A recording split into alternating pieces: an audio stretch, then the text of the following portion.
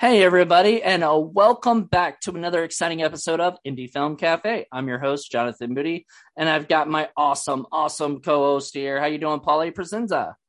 How's it going, everybody? This is your old pal, the Moo Cow, a.k.a. Paul A. Presenza. Lovely to be joining you guys. Woo! Always a pleasure having you on, of course, and we've got an awesome special guest here who's been on the show before for Samurai Cop.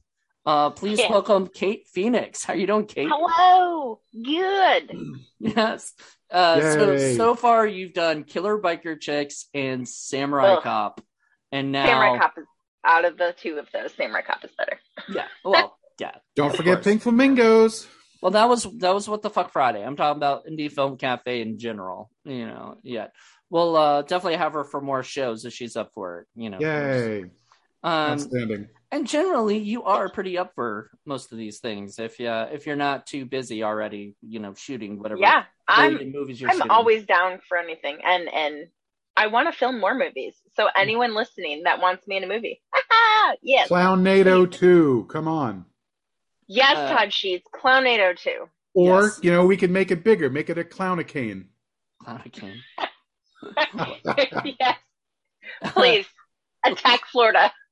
I see a giant hurricane hitting Miami, picking up a whole bunch of clowns in the circus, and they die, and it becomes zombie clowns and drop onto Haiti and attack everybody. There you go. Yeah, let's do it, Tallahassee, and I was thinking clown Nami. A clown and a tsunami. Clown Nazis. Has anyone done clown Nazis? I don't. Okay, so trademarking that shit right now. Yes, copyright that. Get on ideas. I'm all about ideas. I have no follow through. All right. Well, we're not going to be talking about clowns or Nazis or anything crazy like that in this one. We're going to be talking about the 1989 Andy Sedaris film, Savage Beach. And Andy Sedaris, it's boobs and bombs. Pretty much. Boobs and G-strings and other things, whatever, all the different stuff that they throw in this movie, action, explosions. I mean, we don't get movies like this anymore. I don't feel like not anymore, but maybe somebody will come back and make the only person I can imagine trying to do that is like Jim Wynorski. He's still around. Explosions are expensive though. Yeah. Well, weirdly enough, you can do good CGI explosions for cheap. No. No. If we're going like the Andy Sedaris route, you have to do real explosions. Yeah, you can do fake boobs, you just can't do fake explosions. I mean, I'm one to talk, you can do fake boobs. Yep, there you go. All right. Well, we're going to be right back, but after we listen to some mood music. All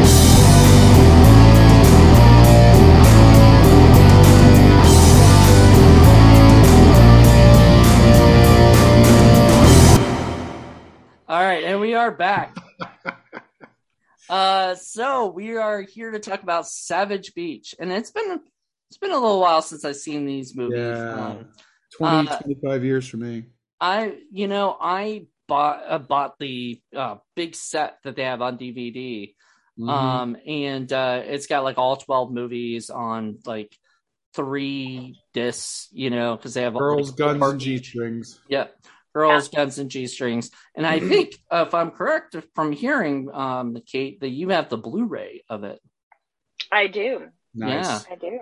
That's how I watched it, which I watched it today, not yesterday, like I said. Well, I saw that the what is it? I saw that the Blu-ray's got commentary, so I'd love to hear that at some point. Oh yeah. So I need to buy that Blu-ray. But see, the thing was like buying them all in one case was like $10 or something for like 12 movies, but like those Blu-rays are like $20 each or something, Yeah, but they're so worth it. I mean, the picture quality is so much better. Blu-ray and 4K, way to go. I mean, there are some movies that don't look good, but But yeah, Blu-ray. This Blu-ray though was great. Yeah, I would definitely get it on Blu-ray too, mainly because I got my DVD used. I think I paid barely $5 for it, so I can afford to up it up, a little bit. Even though I have to say, Andy Sidaris movies in general, usually they're a little too well produced for me to enjoy as a stinky movie, so I don't get as much fun out of them. Because they don't fail along the same ways that a lot of other movies do.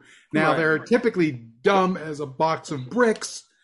That's the usual critique I have. And I got a whole bunch of notes about how dumb this movie is, and needlessly dumb. And that's the thing that usually bothers me about it. But that's okay. But there's, production-wise, you've got much better production going on in Savage Beach than you do in most of the movies that we cover in Indie Film Cafe. Or even that are being made today, and people have, resources that Andy Sidaris really didn't even have, but he did have money, which, I was actually talking to our mutual friend, Dustin Hubbard, today about it. And, I love Dustin. Yeah. And Dustin had said that, movies like today, are like, they just don't have the budget that those movies had for independent films, like that was probably that movie right there probably had $100,000 budget, and that was back in 1989. So you can imagine it was probably at least $500,000 to maybe $1 million to make one of those movies. And so to make the movies today, it would not, like, you couldn't get people really tend to do like $20,000 to $50,000 a movie for low budget films these days. Right. And the thing is they were guaranteed to make that money back, because in addition to having those movies at the DVD stores or the VHS stores, you had outlets like HBO and Skinamax and other ones buying up that exact kind of movie to put on late at night. I love how you said Skinamax. Yes. Well, that's what it is. I mean, and I would agree with that too. And I think now, definitely not bad mouthing independent film directors, but I think that the market is a lot more saturated than it was then as well, because we have more to film on. People are making movies on their phones because their phones are filming better than some of these cameras. Cameras grow outdated so quickly that you can film a whole movie on a freaking iPhone. It's crazy. But I think Andy Sidaris took it seriously as well. Like I feel like he produced a lot of his movies like they were more of a Hollywood budget. The way it was shot, the way he would, I would say primarily in the way it was shot, the way he would view the characters and stuff like that. Like, he definitely had the indie film elements. The boobs were there. Mm-hmm. They were a focus. The sexy, especially because he was he had a lot of like sexy, strong female leads. And so I think the way he shot it though just seemed to be a lot more of like a Hollywood shoot. Sure. Yeah. And usually in these movies, it's generally never the problem for Andy Sidaris, the director, or even Andy Sidaris, the producer or co-producer. It's almost always Andy Sidaris, the lazy writer who doesn't really care about details, so that if you catch stuff and you're like, wait a second, what the hell's what? It doesn't matter, because he's assuming people are watching the boobs and the explosions and they don't care. I'm watching the boobs, so Yeah, you got me on that one too. I mean, I wasn't paying attention to. I am 100% a boob girl. So I love how they're flying in the storm. They're like, time to take our tops off and put on the new one. Like, I forgot about that scene. Like rewatching the movie, like I had looked down for a second because I was, I've seen this movie before, so I was like doing other stuff too, and I like look down for a second, I look up and I'm like, I do not remember this.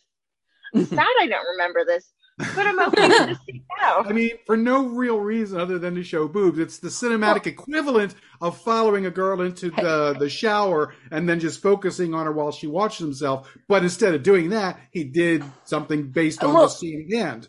Look, they were their clothes were wet. Okay, they made that acknowledgement of it, which I was just like, because I was remembering what a lot of people had said on like different reviews and other things, and one of the things people talk about with Andy Sedaris is like his excuse to like there a lot of times like his trademark is nudity for no reason whatsoever, And so there's a reason. There's reasons, but it's like the big reason is, fans. It's generally not plot related necessarily. Yeah. But boobs, right.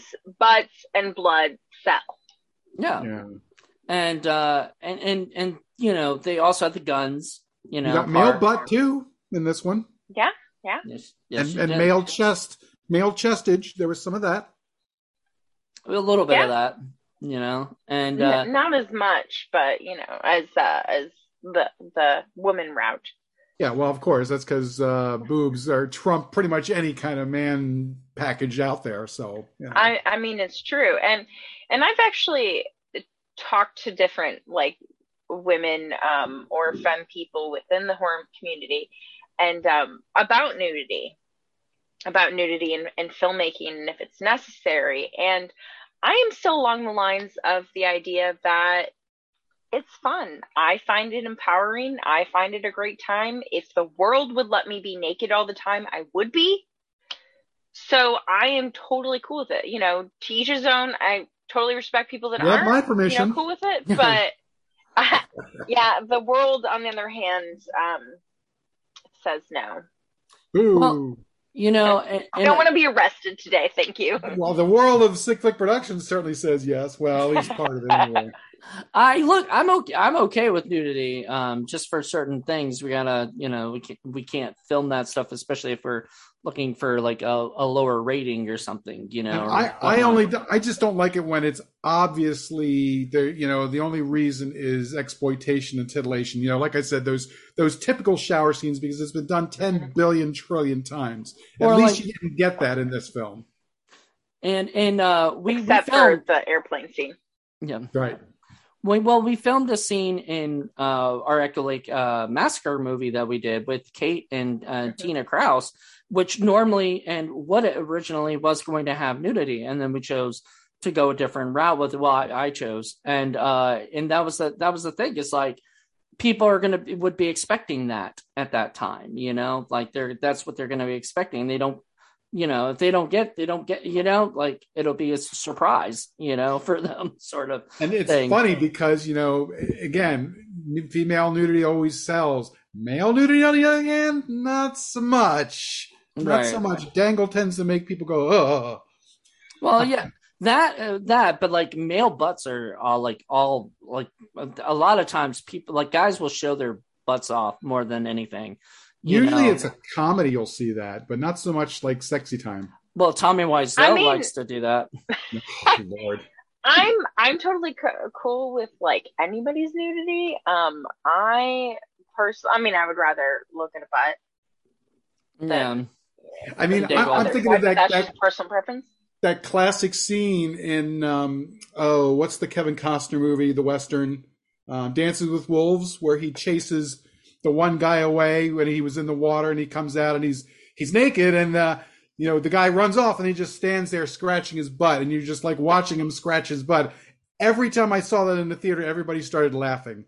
So you can kind of do that with guys, whereas if it'd been a female, whole different tone.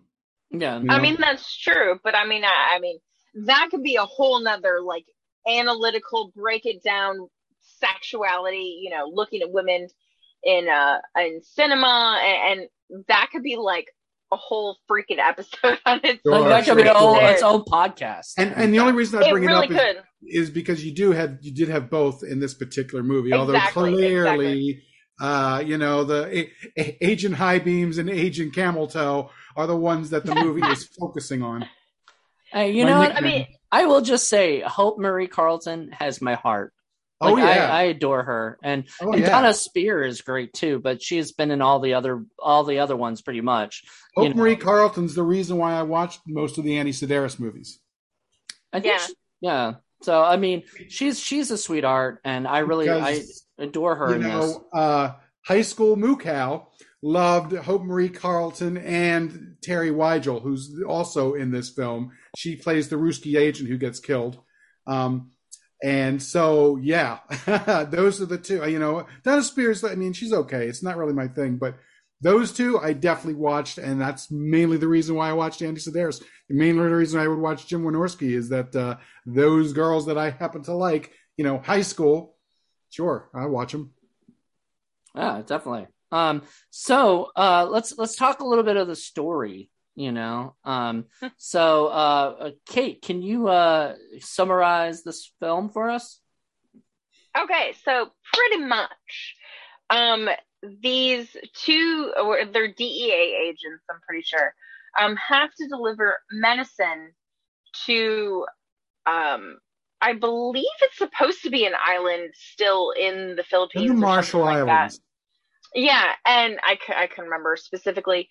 And there is a terrible storm, and they're pretty much forced to land because they're also running out of gas, which really makes no sense because where were they supposed to refuel? So they're forced to land, and they essentially stumble upon people that are looking for World War II Japanese gold that is hidden. Yeah, that is hidden amongst the Philippines, which is actually based on true facts, which I'm really glad that you actually had me come on this movie because I grew up in the Philippines, so yay. Yay. And so those are actually based on true, like, I don't want to say folk tales, but like rumors and stuff like that. And so it's kind of them versus the bad guys that are trying to like take it for themselves, and then these good guys that are trying to give it back to the country, and so they're pretty much just thrown into this mix with some random mystery dude. Japan Bo, that's what I call him. Japan Bo. I like it. So like you're wondering the whole time what is going on with this guy, like why is he'll randomly appear, and I remember like a scene where he just like his was it I guess sword or whatever goes like straight through the people, like like the hole between the people, and I'm just like, and then he just kind of stares at them and walks away. I'm like, what is going on here? Yeah, he's like Japan Bo should be like 80 years old at that point, but all he was, you could tell he was just a young man with some caked on makeup and some powder in his hair. Well, and he put like more mud on his face. And actually what was really funny is while I was watching this movie, because these girls are wearing next to nothing, I was like, this is unrealistic. If you were this movie? Okay. So I, like I said, I grew up there.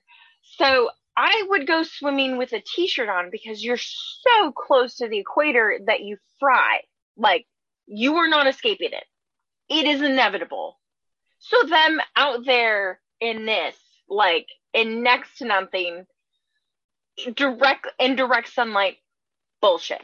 They did have their knee-high boots, though. You noticed that in the sand. Yes. And then their makeup that they put on, not the camo, but essentially camo, and then they put it on. That's it.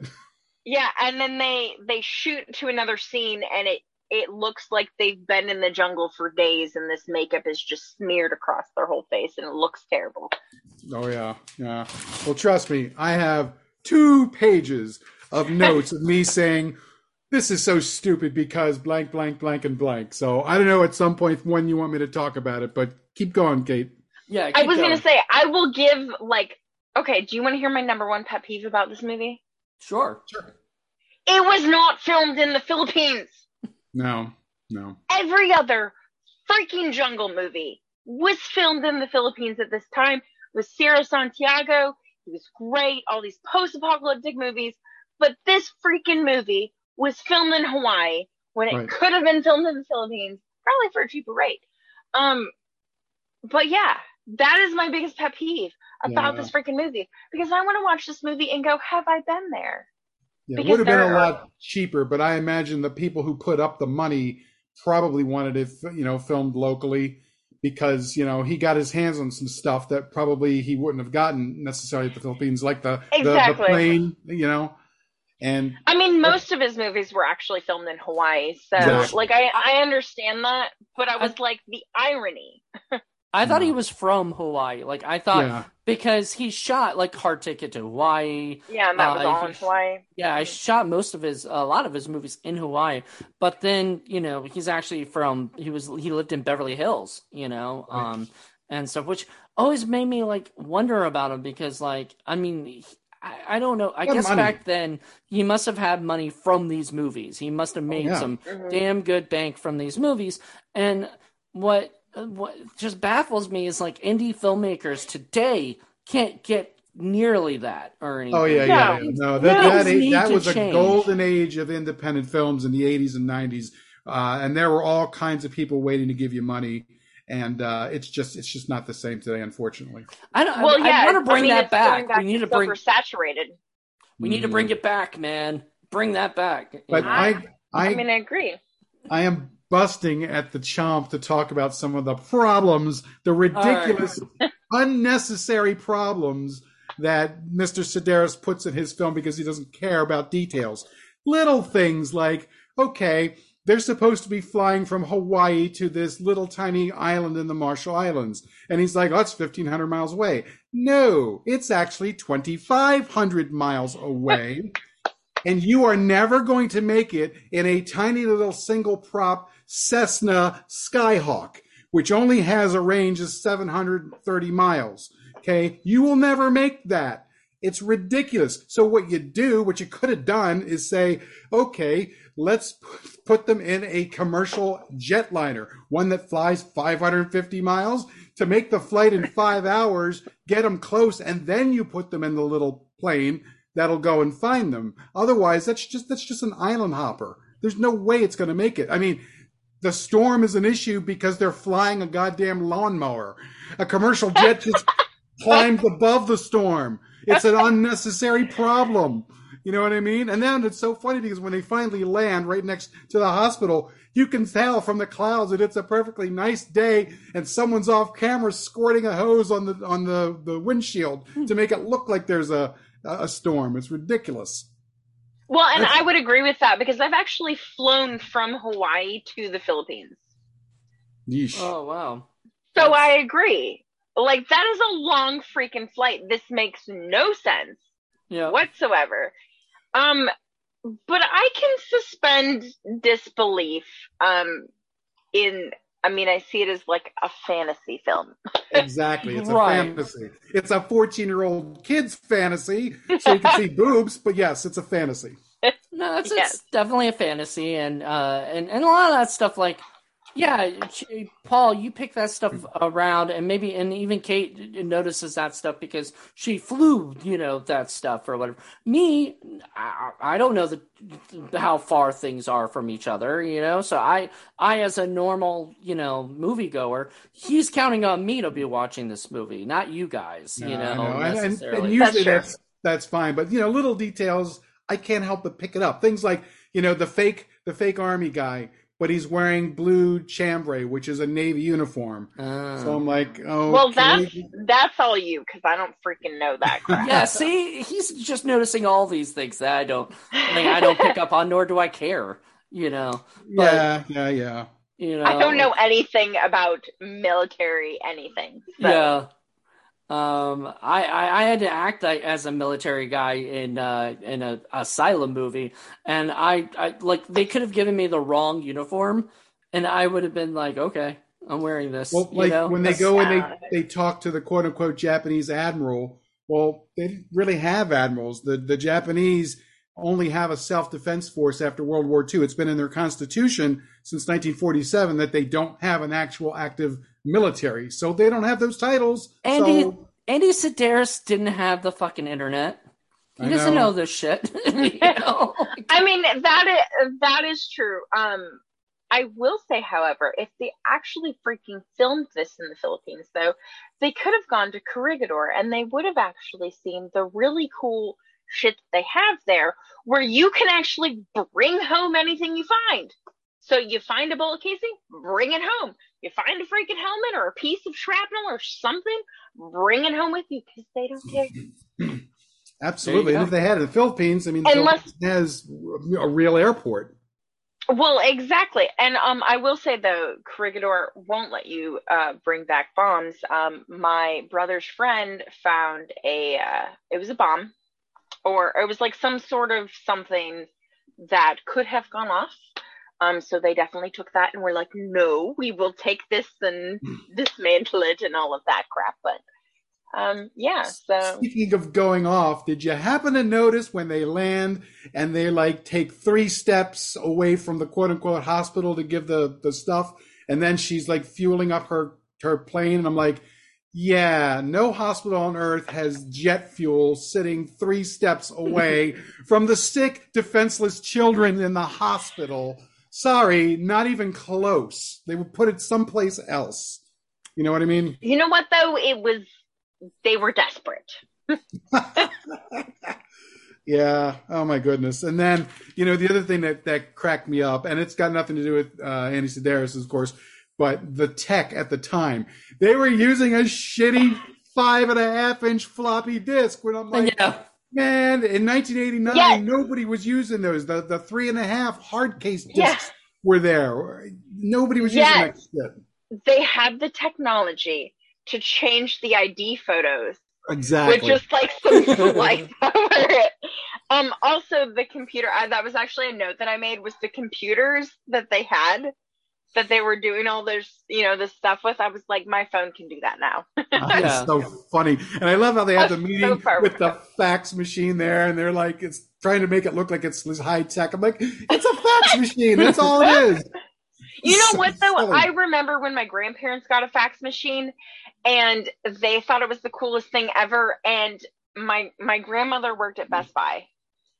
So my grandfather sent a fax to my grandma at Best Buy, and she sent one back, and we thought it was the coolest thing in the whole freaking world. So I can't really be angry about that. Oh yeah, it's not angry about it, but so okay. Here's the example. Remember, they're flying through the storm unnecessarily because they're flying a damn lawnmower, and they're like, "Oh, we're running out of gas. We have to ditch the plane." And what happens when they land? The plane catches on fire. How can the plane catch on fire if you've run out of gas? What is burning? You know what? Good question. Electrical crap. I mean, ask. Oh God, now I. And it didn't even matter. It made no difference. See, what's the director that just blows everything up? Oh God, there's so many of them. Michael Bay. Thank you. Ask him. He will tell you what explodes and what burns. You know what? He won't tell you, but he'll get somebody who will. Because I know a guy that worked on a set of his that was actually a soldier. He was in the military, and he was there to, help. Thing for Transformers to make sure that everybody knows what they're doing. And he said that he came up to the DP or whatever, the assistant director, somebody, and said, no, you can't do that. That is not what the a army person would do, blah, blah, blah, blah, blah. And they said, they said, oh no. And Michael Bay comes over and goes, no, listen to him. Just do whatever he tells you, so that we can make sure this looks good. So he actually does care, but he doesn't probably know. He gets people on his sets that know how to do that shit. Boy, he loves his explosions. And that there are definitely Michael Bay-ish explosions. It's like when the one guy kills the guy, when he double crosses him and he gives him a case and blows him up. I'm like, wouldn't you just shot the guy? Explosions are so much cooler, though. I know. Would you rather see someone shot or someone blow up? Let's be real here. I just was wondering what was going to happen if he did check the because he asked him if you wanted to count the money, right?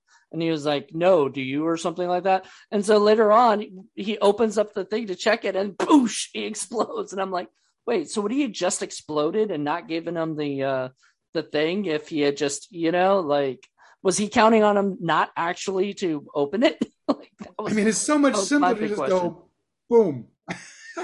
It is, but is it more my fun? absolute favorite reaction, though, and this is a bit of a spoiler, but when she shoots the freaking arrow and he looks at it, and then he goes to shoot her, and I was like, but he reacts as if he knows what it is. Right. And if you know what it is, would you not try and get out of the boat? Well, here's the thing. I think what he knows is that instead of air, the boat was filled with gasoline. Because there's no way a tiny, tiny little charge like that is going to make that big, giant explosion that we ended up seeing. Right. So clearly, it was made out of gasoline.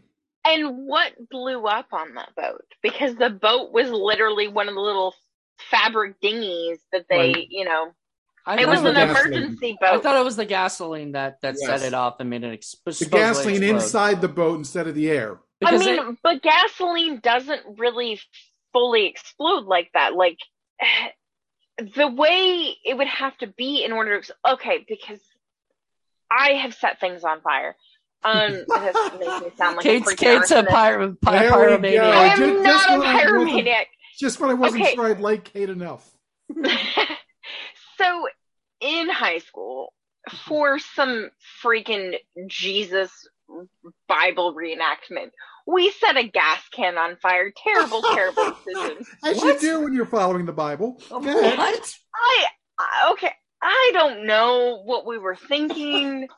Well, actually, my friend was a dumbass. And so we couldn't light, because we were trying to set a portion of the grass on fire, but it was too green, so it wasn't igniting. So my friend was like, let me pour gasoline on it after I tried to light it. So, of course, then the spark goes back up into the gasoline can.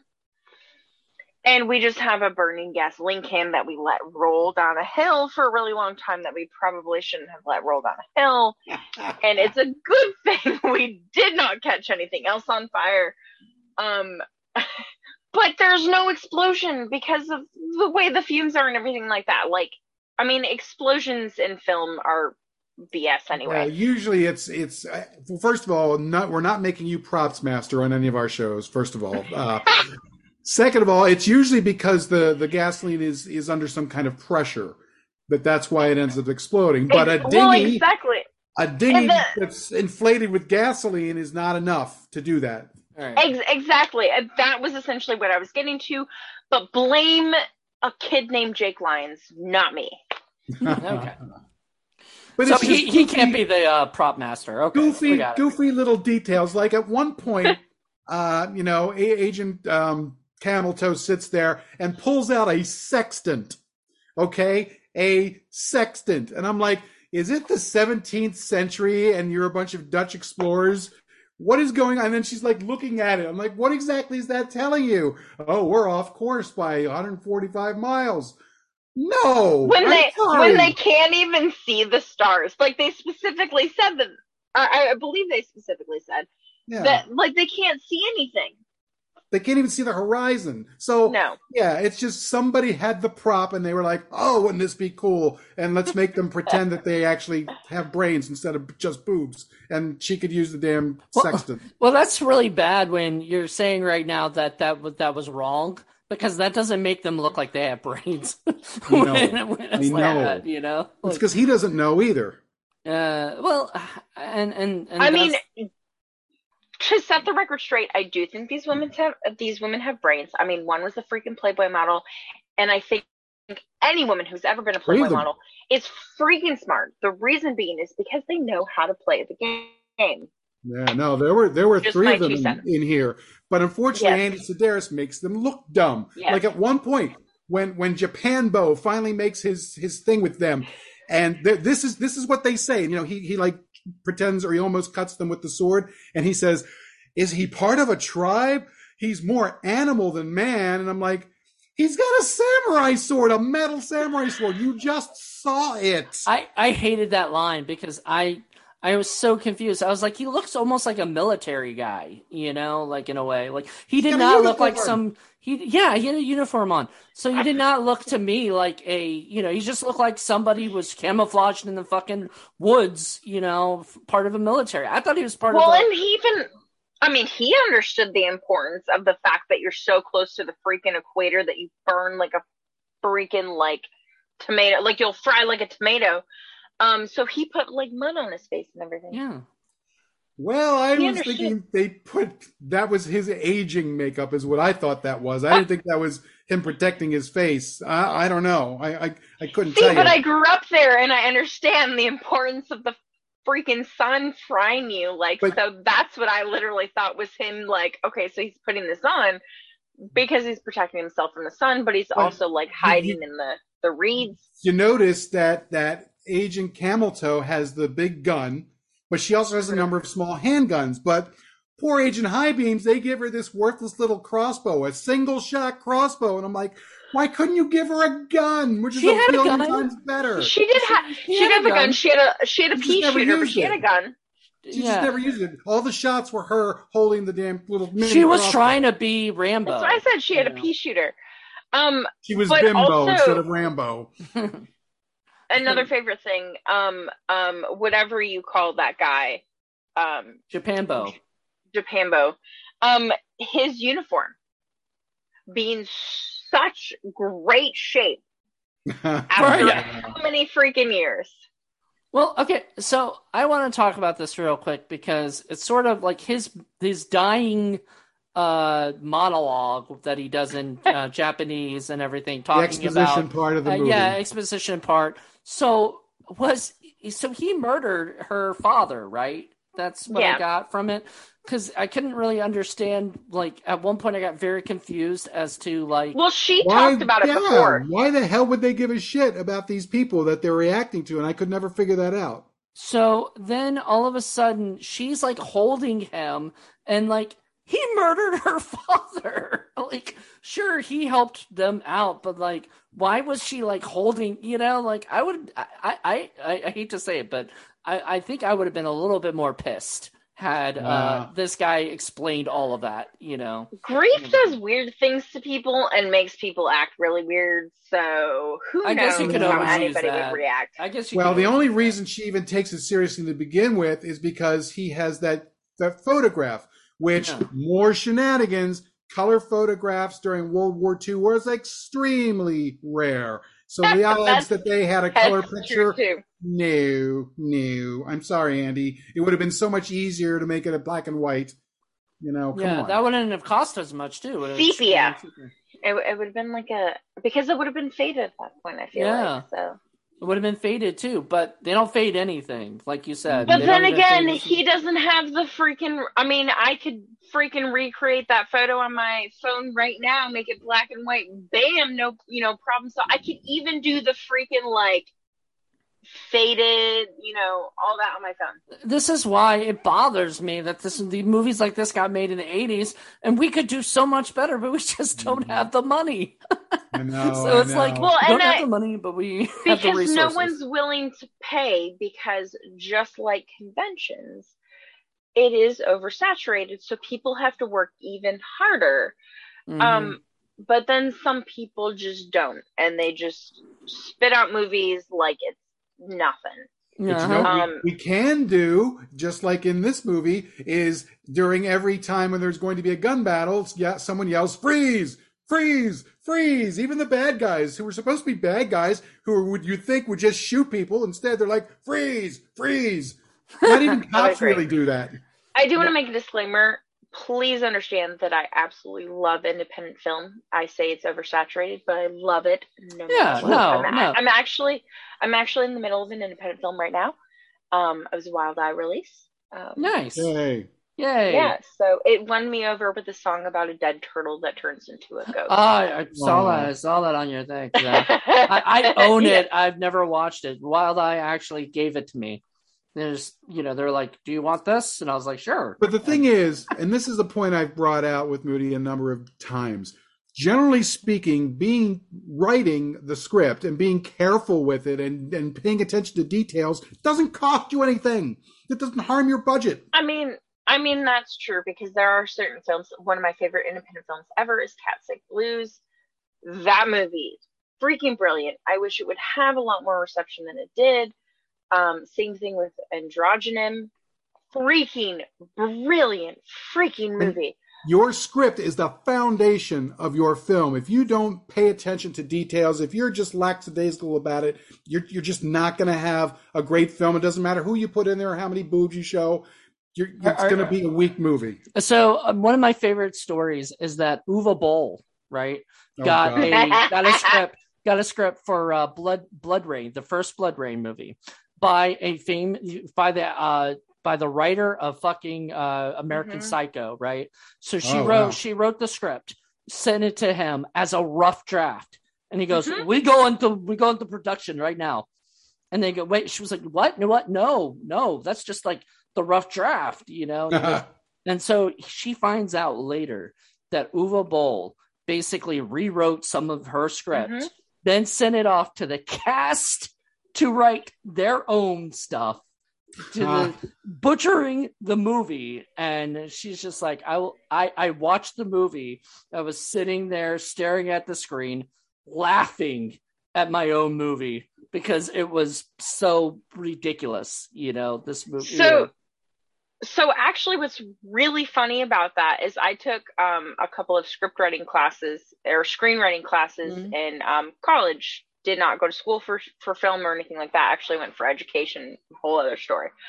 But one of the videos that we actually watched, she talks about how he completely destroyed her script. Yep. And that as a screenwriter, you have to be fully prepared that if you send your script off to someone that's going to make it, it is not going to be anything like you actually wrote it. You watched the same documentary that I did then, because it was all about screenwriting, and it was different screenwriters talking about. I had to watch it for school though.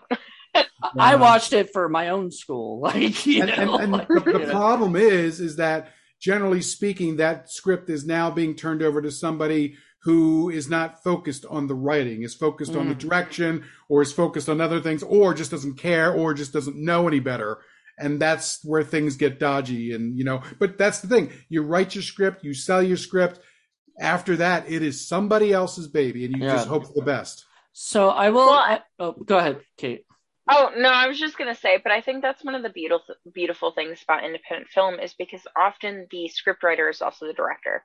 Yeah. And I think they're able, even though they have to make shortcuts and you have to cut things out and scenes are not going to be the way, nothing's going to be the way that you envision it in your head, because it's clearly a lot more money than you ever expected. But it's beautiful when a screenwriter can also be the director in their own film, because your baby comes to life, even though it's a little bit more deformed than you expect. When we were shooting Love Spell, and I was seeing everybody doing their scenes and everything while I was directing, it was just amazing, you know, seeing it come to life and seeing those lines, you know, and everything. So I'm just, you know, I love doing that, you know, like I love being a director and the writer.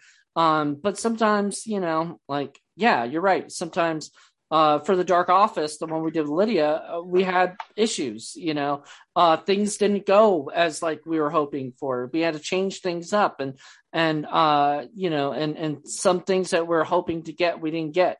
So, you know, you have to just roll with our Love Spell too. Things didn't go as well, and you have to just you have to roll with the punches and just keep going. Yep. I remember very well. Yes, you did. Script is your base, but that doesn't mean that you're shackled to it. And that a lot of early young directors don't understand that too. They think it has to be exactly what's on the script, and that's problematic. You have to be able to adapt. You can have problems like continuity issues, which crops up in this film. For example, after the girls do their wonderful crash landing and they put the fire out, even though that there's no gasoline in the plane, which is the reason they crash landed in the first place. First thing they did is they pulled out that pack and like, let's check our survival kit. And they're like, okay. And they take a couple of guns out of it and they shove the thing back in there. Next scene, you see the two of them on the beach carrying the big giant bag. I'm like, dude, you just shoved that in the plane. Now you've got it. Continuity. Once again, I think something I didn't notice. I don't know why. Like, I mean, I think I don't have an eye for detail like that for films, or whatever. I don't think about that. And I'm their target audience, the people that just aren't going to pick that up, Well, they looked really damn sexy while on the beach, which is probably what you were paying attention to, which is what they wanted you to pay attention to. Exactly, And I agree with that, but I will say with independent film, I'm a lot more forgiving. Because of obviously being in film, I understand how things go and how chaos can ensue rather quickly. Sure. I can forgive Ed Wood, but Annie Sedaris had more money, though. Come on. That is true, but I think at the same time, okay, so I'm going to get a lot of heat for this, but I kind of see Marvel movies in the same way. I take them as they are. And I don't hate them for what they are, because they are, some movies are just crap, but they are what they are. And it's somebody's baby that they made come alive. And they've done more than I have, because I can't even write a full freaking script. Actually, I have one script written, but no money to make it. Welcome to the club. Yeah, seriously. Does it have a guy in a cow suit? Because that would be an amazing coincidence. That would be great, but it's like slimy dinosaur monsters from hell. So, right. See, that's up Paul's alley too. So absolutely. Call me, Kate. Call me. I really wish it could be made one day. It's about a punk rock band, but I like it even better. Yeah, and they don't know how to play their instruments. It's great. So, but what is punk but just a bunch of people with freaking rage against, the government and the man and all of that. Right. One day I'll make this freaking movie that I wrote for screenwriting class that, So, other script option is about a serial killer. So, but I just, film like this, even though he has the money and he has all this, there's something so charming about it because it's his baby come to life. Exactly. Right. And the other thing too is, to focus on some of the good things. Everybody was a really good actor in this. Mm-hmm. I agree. Yeah. Anything here, and that's kind of the reason. Going back to what I said about Hard Ticket to Hawaii being a little bit more fun, because that's one of his earlier films, and he clearly didn't have the formula down quite yet. And there's a lot of ridiculousness and some bad acting and some goofy shit that happens. And that kind of makes it a little bit more in my wheelhouse, which is why whenever I talk about an Annie Sedaris film to somebody who doesn't know about it, Hard Ticket to Hawaii is usually the one that I bring up first. I think that was my first. Yeah. I think that was honestly my first Annie Sedaris movie. This one is a few years later down the road. He's got his formula down. He's got his money down. He's got his actors. Yeah. Right. And Donna Spear and Hope Marie Carlton, this third and pairing together. So those guys have chemistry. No. So some of the things that, kind of made Hard Ticket to Hawaii a little bit more fun because of the stinky parts are not really in this movie because, there's been more time, there's been more money, there's been more production value, and there's more stuff going on. And that's good. That's good for him. That's the direction that he wants to go. It's not necessarily good for my purposes, but yeah, it's more professional. I was going to say it's more of a Hollywood movie compared to Hard Ticket. Hard Ticket is kind of all over the place, but I love that movie so much. Absolutely. But like I said, I think that I'm pretty sure because I think we watched it at my friend Brad's house, who actually works for Vinegar Syndrome now. Nice. Jealous. I'm jealous of him. But yeah, so he actually did like a movie night and we watched Hard Ticket to Hawaii and I was like, this movie's freaking nuts. But I really enjoyed that. And I that was actually when I was really getting into a lot of indie film and stuff like that. Like I had already done a couple movies, but it was when I really began to understand the love and passion that there is in independent filmmaking, and especially for films that are just trash. Mm-hmm. That the well, or rather, I would describe as the world would discard as trash, but film lovers actually like love and have cult followings for and stuff like that. Because I mean, Andy Sedaris very much has a cult following. He's known for what he did. He inspired so many by his almost, I don't want to say guerrilla filmmaking, because he wasn't a full guerrilla filmmaker, because he did have the money and the resources. Right. Yeah, he wasn't stealing shots or anything like that. It wasn't Donald G. Jackson, that's for sure. Yeah, but I still think at the same time, like, he had this charm about him. Like, these movies feel like Hawaiian, shot in Hawaii movies. Yeah. And the other thing, too, is, when you see it. When I first saw this, 15-year-old Paul thought, oh, this is great. I love seeing the boobs. I love seeing the blah, blah, blah. 50-year-old Paul, on the other hand, is looking at this like, oh, my God.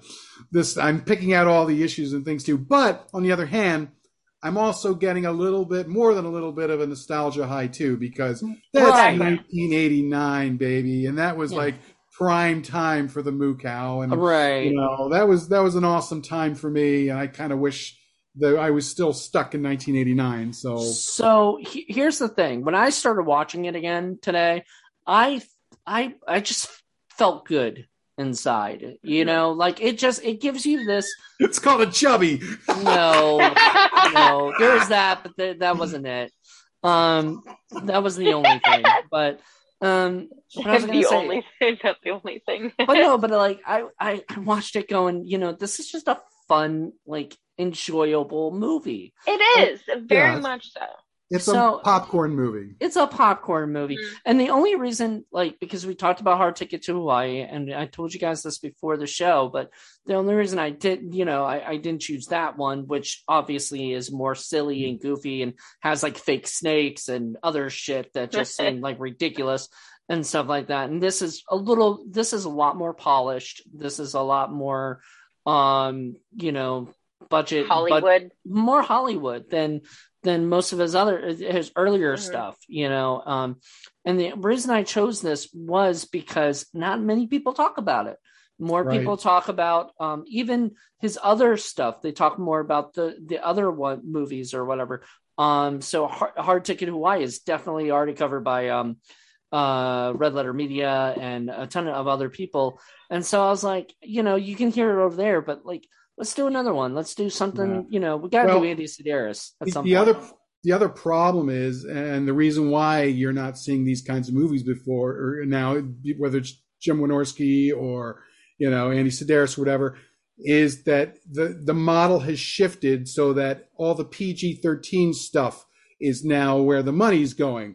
The thing that made these kind of movies great back in the day, which is the boobs, the blood, the violence, the explosions, that kind of stuff is not in favor in Hollywood right now. That's considered, I don't want to say taboo, but it's not where the money goes because teenagers rule, and that's where they want to make all the movies. So that 16-year-old kids go in there. HBO is still very much known for their boobs, Game of Thrones. Thank goodness. And stuff. So, but even they get shit for it. Yeah. Stars, yeah. Yes. And so what I was hoping for was that HBO would create some kind of independent, label or whatever for like like some companies have that, like a low budget label where they will allow, $100,000 to $1 million movies as opposed to the, the big stuff. And maybe one day they will, because they'll start realizing that is a way to get, some extra. Well, the thing about HBO is they have the clout to work with the big people. All the big stars and big talent want to work for them because they get a lot of creative freedom. So but back in the day, they weren't, and stuff. So unfortunately, the level that Andy Sedaris is at is never going to be able to work with HBO, unfortunately. Yeah. Or even put it out on like HBO Max, like these kind of stuff won't be on there. But, like the guy who did the True Detective shows, I forget his name. The reason he's going to HBO is because he has as much control to do whatever violence or bloodshed or nudity that he wants, and because it's part of the story that he wants to tell, and he's not going to be able to get that most anywhere else. Yeah. Well, and I think part of it too, though, is, I mean, if you really think about these films, they were not available mainstream.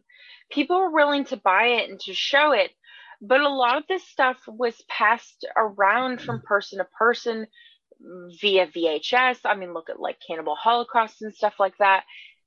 These movies were not, big ticketed items. It was all word of mouth.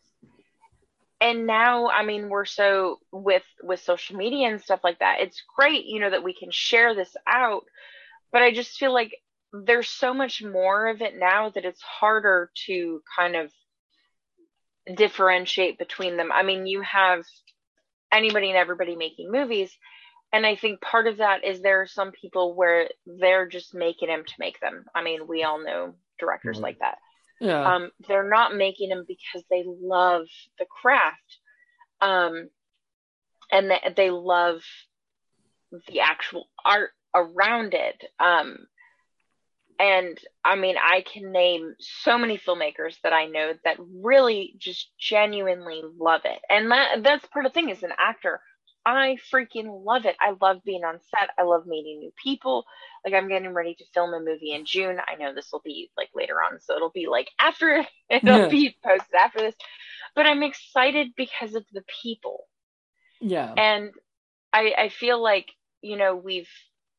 it's harder now because there is so much more, and everything is like, look at this and look at this and look at this. And we're just constantly like seeing everything. We're on social media. Like, it's hard to disconnect from that. I hate Facebook. I hate social media. I hate Instagram, but it's a necessary evil that I have to be a part of in order to get more roles, Yeah. Right. And, say what you want about the indie film community. They are willing to go there when Hollywood is not. So if you're looking for stories that are out there, if you're looking for, if more violence is your thing, or extreme violence is your thing, if nudity is your thing, if more adult themed storytelling is your thing, that's where you have to go, because it's just not coming out of Hollywood. And in fact, it hasn't been coming out of Hollywood for about 25 years now, unfortunately. Yeah. No, because everything in Hollywood is like Star Wars or Marvel. Yeah. That's sort of like, I mean, and it's repeats of Star Wars and Marvels, just building on the same stuff that's already been built. I know I feel like the original ideas are no longer there. Every once in a while we have some really cool stuff. I still have not seen, Everything Everywhere All at Once. I've heard good things about that. Yeah. Need to watch it. Want to watch The Northman. I wanted to watch The Northman. I did watch the Nicholas... those movies are a rarity. Right. Nobody's taking chances anymore. I did watch the Nick Cage movie, Unbearable Weight of Massive Talent, and that was really amazing. Want to watch that. I want to see it. I love Nick Cage. I'm so happy for him in this resurgence that he's had, where he's doing movies like Mandy and Color Out of Space, because both of those are just freaking great movies. So I'm really happy for him that he's doing all this stuff, and I know he did a lot of it to get out of debt, right? But I feel like he brings something. I wish more actors would take that chance. Right. Love The Color Out of Space. That was really good. Oh my God, so good. But I wish these Hollywood actors would take a chance on a film they would have never done. Mm-hmm. Sure. Right. Yeah. Well, that's because they some of them want to, but then they get advised by their agents not to do it, or they're under contract with Marvel or some of the other big ones who say you can't do this. Yeah. Well, I get it. Money talks. Right. Famously,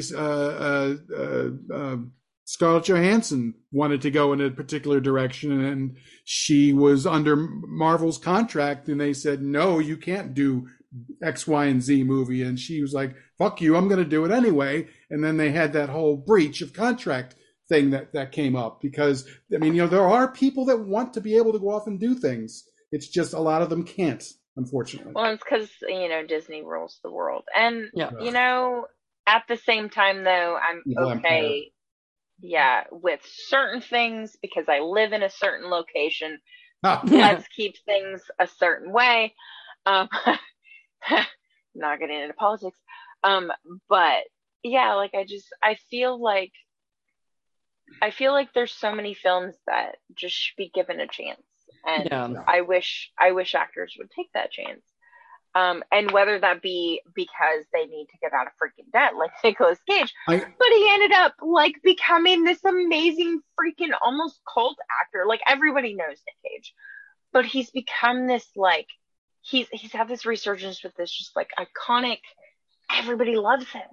Mm-hmm. Well, the thing is that if more actors, more really good A-level actors took a chance, maybe some producers would take a chance and actually fund some of these movies. I mean, once again, and we've had this discussion, Paul, and you know this, but like it's a little fear that, you know, they're going to get fired. The big producers are going to get fired if they take the chance, because if they take the chance and then they blow it, you know, that's on their ass. But if they take the chance on what's safe and everything, and America just doesn't want it, you know, they blame America. Like, oh, America didn't want it. Yeah, most of the big studios, though, they always had a little bitty production group that they would utilize to do that kind of a thing. You know, even Disney, for a little while, was making more adult-oriented films. Right. But unfortunately, again, it just, you know, it was just more cost-effective to dumb everything down and shoot everything for dumbass teenagers because they have disposable income. Look, and so that killed it. Family, yeah. I mean, but like, I appreciate these early filmmakers like Andy Sedaris and stuff like that, because we wouldn't have the film we have today. I mean, I'm freaking wearing a Brain Dead shirt. Like, that movie is freaking bonkers. But I'm so, oops, I don't know what the freak I just did. I changed you guys and whatever. But I changed for those. And he's not here, Mrs. Torrance. I changed their video setup because I got a message on my phone. But like I early filmmakers who were doing this, you know, this type of stuff, I absolutely love them and appreciate them because they've paved the way. I mean, for example, biggest one, Sam Raimi. He made a movie that took like 4 freaking years that is so iconic in horror history. And now he's making a freaking Marvel movie, which is pretty much the 4th rendition of the film. And had a lot of the homages and stuff that, you know, but Marvel wouldn't have had that had Evil Dead not been made, you know? And we wouldn't be where we are in film, no matter how Hollywood regurgitated BS is out there. Right. Well, we wouldn't be where we're at. It goes back to Sam Raimi's skill, because if it didn't have the underground cult following that it had, Disney wouldn't give 2 shits about it. Well, you know, but he also did the original Spider-Man, you know. He did. You know, he had a relationship with Kevin Feige, who and I know Paul is not a huge fan of Marvel and Marvel Studios, but you know what? They were an independent studio originally. They actually took money out of banks. Banks loaned them money to make this happen, you know, because Marvel was in bankruptcy at that time. So they had to actually get a loan, and they had to put up as collateral all the characters from their, you know, from their stuff. And they went out and they made actually still had to get investors to put up money for Iron Man. If Iron Man had failed, the rest of it would have failed. And I'm very glad it didn't, you know? I mean, I don't dislike Marvel because they're a big successful corporation. I just don't like the extreme oversaturation of the market with nothing but superheroes.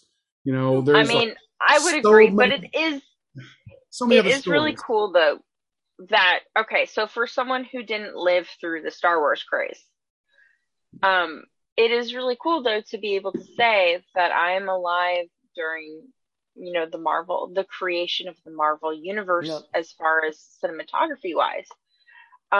It is really cool to say that because, I mean, Star Wars, cool, great, yeah, but they did that.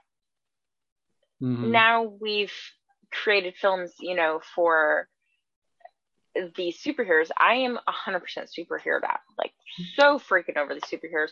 I have not watched WandaVision. I have not watched Loki. I have not watched Moon Knight. Everybody's like, you missed the point then of multiverse, and I'm like, no, I didn't, because I can read between the freaking lines. Yeah, it's not. They make it so it's very simple for you to understand. You don't need to see them to understand it. Exactly. And fortunately, we have the Sidera universe that you can go back to, and especially when it's all captured on that nice 12-movie disc. So you can go off and see how there was a time when there were, back before, when the dinosaurs ruled the earth and there were things besides Star Wars and Marvel. And floppy disks and stuff. Before Star Wars and Marvel, because that's pretty much all there is. Actually, it's not before Star Wars, but before Marvel. Marvel. Yeah, because Star Wars was, beginning then, yeah. But what I was going to say is, like, I was just thinking about it, because I would love one day to have like a weekend where I binge watch all of the movies or whatever back to back, have like a marathon of all of the Andy Sedaris 12 movies, because you could do 6 in 2 days, each, and they're pretty quick. They're only like an hour and a half each. Yeah, so. They're not long at all. Like, this movie only took me a long time because I paused it to talk to people. I got a phone call. I've not watched all 12, but I've watched enough to say when you've seen one Andy Sedaris film, you've pretty much seen the basis of all of them. Right. and they all kind of start out the same. They all kind of end the same, or whatever, but they're fun, it's cute, and they are a universe. They have connecting characters and, other stuff. So it's funny that he created his own Sedaris cinematic universe. Right. Well, I was going to say it's Marvel, but Andy Sedaris. You could do the trilogy of Taryn and Donna, because they are in 3 movies. They're both in Hard Ticket to Hawaii. They're in Scorpio Rising, and then the last pairing is them in Savage Beach. So there's a trilogy for you. Nice. Well, there you go. All right, we are now on to our the main event of doing our rating system. But this has been a great discussion. I was going to say this episode derailed multiple times. We wobbled off in several directions. Well, we don't have Jen here, who usually reels us back. But then again, I'm very glad that she didn't, because I think we did have some really good discussions. On this stuff. So, at some point, I'd love to be able to get Kate and we just talk about movies in general. I mean, there's a podcast right there.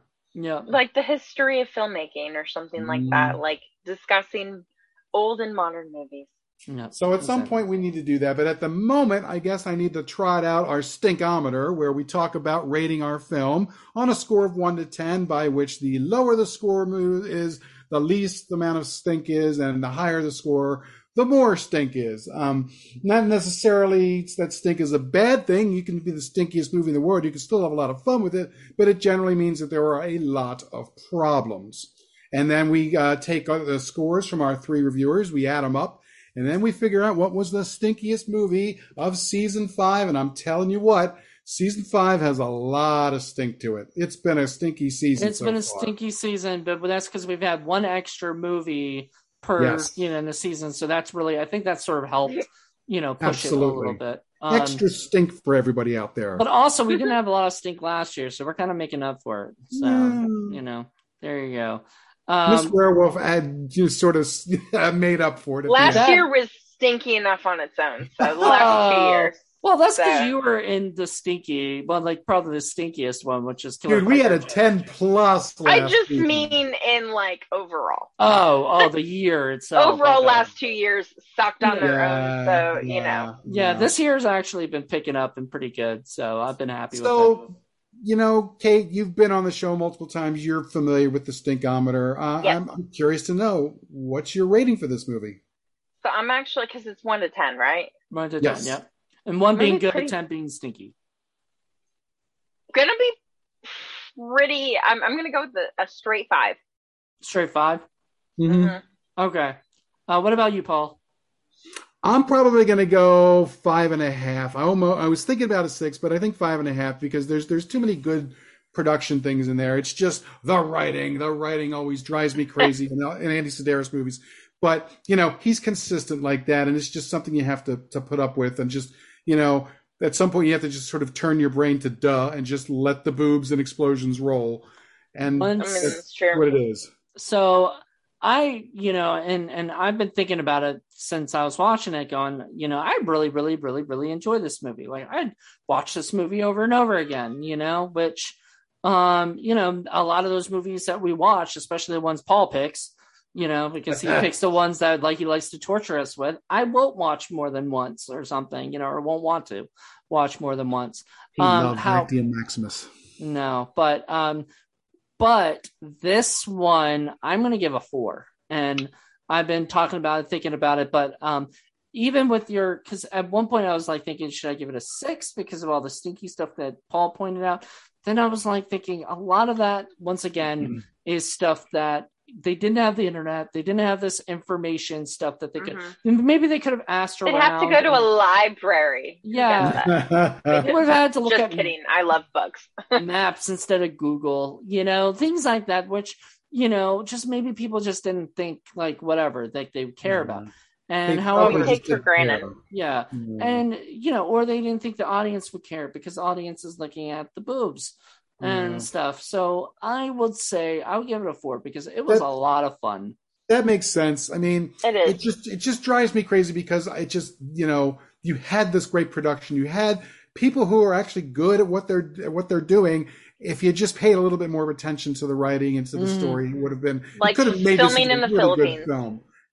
But I will say one of the reasons I said that it's a shame that these guys never kind of did anything else past that as a team, and I'm talking about Donna Spear and Hope Marie Carlton. I really like the two of them, and if you watch all three of those films, they really develop the chemistry between their two characters that makes you sort of interested, and you kind of care about them, and you kind of want to see what other adventures that they would get up to. I wish that for whatever reason, Hope Marie Carlton had stuck around for one or two more Andy Sedaris movies with these characters. I think it would have been fun, especially since it seemed like the production values were getting better and better. Well, it kind of sucks because a lot of these actors have stopped working since the 90s, like late 90s. They stopped working, and a lot of it probably has to do with the fact that things have shifted at that point, Well, and because they're women, and as soon as you start aging, women age out of Hollywood pretty quickly. It kind of sucks, and I'm sorry about that. It's changing, though. It's changing. Marissa Tomei it's changing is in the older indies. As Spider-Man, as Aunt May, than what's his freaking name? Oh my goodness, Wilford Brimley was in Cocoon. Oh, nice. Oh, there you go. Look at the difference. Of course, Wilford Brimley always looked like he was 70 back, even probably when he was a child. I mean, I swear when that man was like born, a baby. he was born with a freaking mustache. Beatles. Diabetes. Oh my goodness. Wasn't he a guest at Scares I Care at one point? Yes, he was. Did you meet him? I just saw him, but I didn't get him. He looks like an adorable, sweet old man. I would have loved. He's not alive anymore, is he? Or is he still? I don't know, but I always thought he looked like a panda. I don't remember. I feel like I looked this up recently, and I think he passed away. I'm gonna look this up because I got it. Well, he had the diabetes, so there you go. I think it was recently too. That's a shame. I always liked him. He was a good character actor, and he doesn't get the credit he deserved in The Thing. The John Carpenter's The Thing. He was really good in that. He was. Everybody was good in The Thing. It was 2020. Ew, that's a bad year to die. Anyway, so yeah, rest in peace, Wilford Brimley. But he's one of those people that I loved him in The Thing, and I loved him in a few other projects I've seen of him. But he's not somebody I was sadly running off to get autographs for, like as much. Mr. Moody, you need to work your magic and see if you can't dig up either Donna Spear or Hope Marie Carlton, and maybe we could get them onto the Indie Film Cafe Spotlight, and maybe they could talk about what it was like to work for Andy Sedaris on any one of these movies and talk about their career. And, it would be nice to hear from them, Yep. And then you bring Kate Phoenix back on so she can talk to them too. As a matter of fact, what kind of miracle would it take to get the two of them on at the same time? How awesome would that be? I don't know. With Zoom, it's possible. Right. Zoom, anything's possible, it seems, these days. I mean, I don't even know if they've talked with each other in 20 years, but who knows? Maybe they've kept in touch. I don't know. But I guess maybe one day we'll see. I don't know. I don't know how, they're still around. I mean, they're not acting, but they're out there, so, I mean. I think Hope Marie Carlton did something as late as 2013. Oh, okay. Well, that's because she probably had to recoup the money from paying her husband. Yeah, and I think in 2009. Like Terry Weigel, kind of when she was, her thing was her star was hot for a while. She ended up going more into porn stuff. So she did a lot of adult movies. I don't know that she's doing any of that stuff now, but I always liked Terry Weigel. I always thought it was so unnecessary for her character to be killed. It's like, that's the other thing about Andy Sedaris. He likes to put in double crosses and people getting screwed, and it's just like, okay. 2003 was her last thing. So you might have thought 2013, 2003, but it was Hotel Erotica. Yeah, that's something like that. Yeah, it was wow. So it looked like and it got Monique Parent, who I love, in that movie. So there you go. There you go. But anyway, yeah. Oh, so wonderful to have you, Kate. Yay! Thank you. I always have a great time. I know. And we're just so happy that you're just, so into these things, into these flicks. These movies are a lot of fun.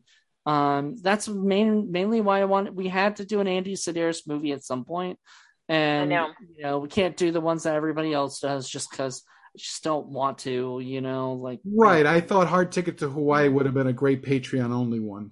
Yeah, maybe we could still do that at some point, another season or something. I wouldn't want to do it this season, but another season we'll probably do that. That would be fun. But this would definitely, a lot of these are too popular too, but you can't talk indie film without talking Andy Sedaris. Absolutely. It's just, he is true indie, just a little bit more, more polished and more Hollywood than some other people. And at the very least, you owe it to yourself to watch it so you can see when movies were made without, PG-13 and teenagers as the main audience. Exactly. There was a time when movies were made for adults, and they made good stuff back in the day, like The Godfather and all that kind of thing. And then the popcorn movies came out, and it all became PG-13 stuff. And the only ones who were making it for adults were the folks like Andy Sedaris and Jim Wynorski, and even that is pretty much dried up, and it's crazy indies now. Now Jim Wynorski is back. He just did Attack of the 50-Foot Cam Girl. And he is doing some kind of Bigfoot or Bust. So movie that's coming out in July. So there you go.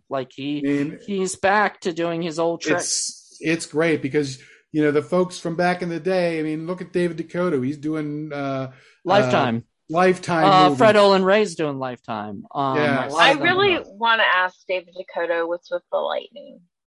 He does like lightning, doesn't he? I don't know. Okay, so the Brotherhood movies, I love those movies. Yeah. But yes, lightning. I got to show you some of the 1313 movies. Have you watched the Brotherhood movies? No, but I've seen 1313 Bigfoot Island, and that was a movie. Yeah, the Brotherhood movies are a little different. Yeah, I like Young Warlocks the best. That's my favorite. I'm wondering if that movie is similar to the Brotherhood movies. No, Brotherhood 2, Young Warlocks. We'll have to do that one. Yes. We'll have that's to my do favorite. one on Indie Film Cafe, and we'll bring you back. Yes, you will. Yes, because I love those movies. We do David Dakota a lot, on this. I insisted that Eric buy them because I wanted them. So you have them in your collection because they're you got and you get to hold them close and pet them. I understand. Yes. Oh, trust me, I have 3. Nothing of them. says indie film like macho young young by like obviously over 18 guys in whitey tighties. Yeah. As you do. Standing in awkward poses. Last year for 31 Days of Indie Horror, we did, me and this Roger Connors. I don't know if you know him, but he's an actor, and he's openly gay. And so I was like, we got to do a David Dakota movie together, So we did Wolves of Wall Street, probably one of the worst ones to pick. It is awful. It is terrible. It was supposed to be a Brotherhood movie, and then they didn't even want it as a Brotherhood movie. It got declined, and it starred Eric Roberts. So, missed an opportunity. It should have been Werewolves of Wall Street. That was the point. I was going to say that would fit with the Brotherhood feel, but yeah, it was supposed Part 2 to be. Though I think you're right. The Young Warlocks is actually really freaking good. Yep.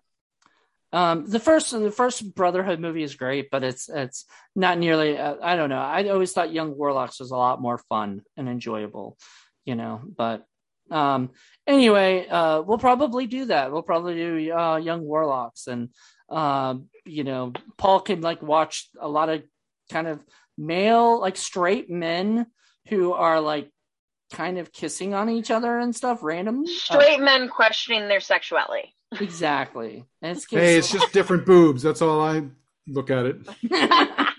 Yeah. Yep. There you go. All right. Well, thank you guys so much. This has been wonderful.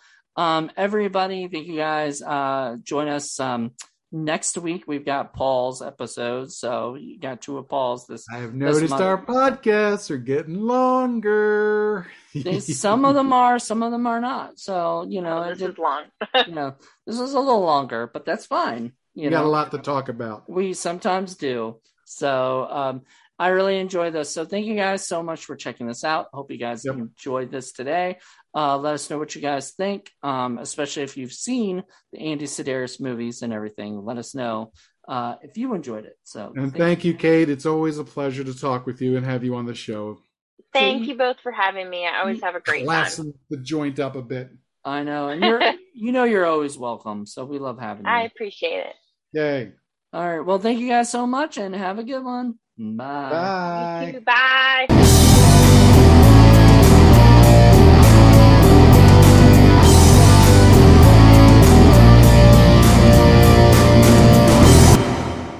Woo! Natural baby.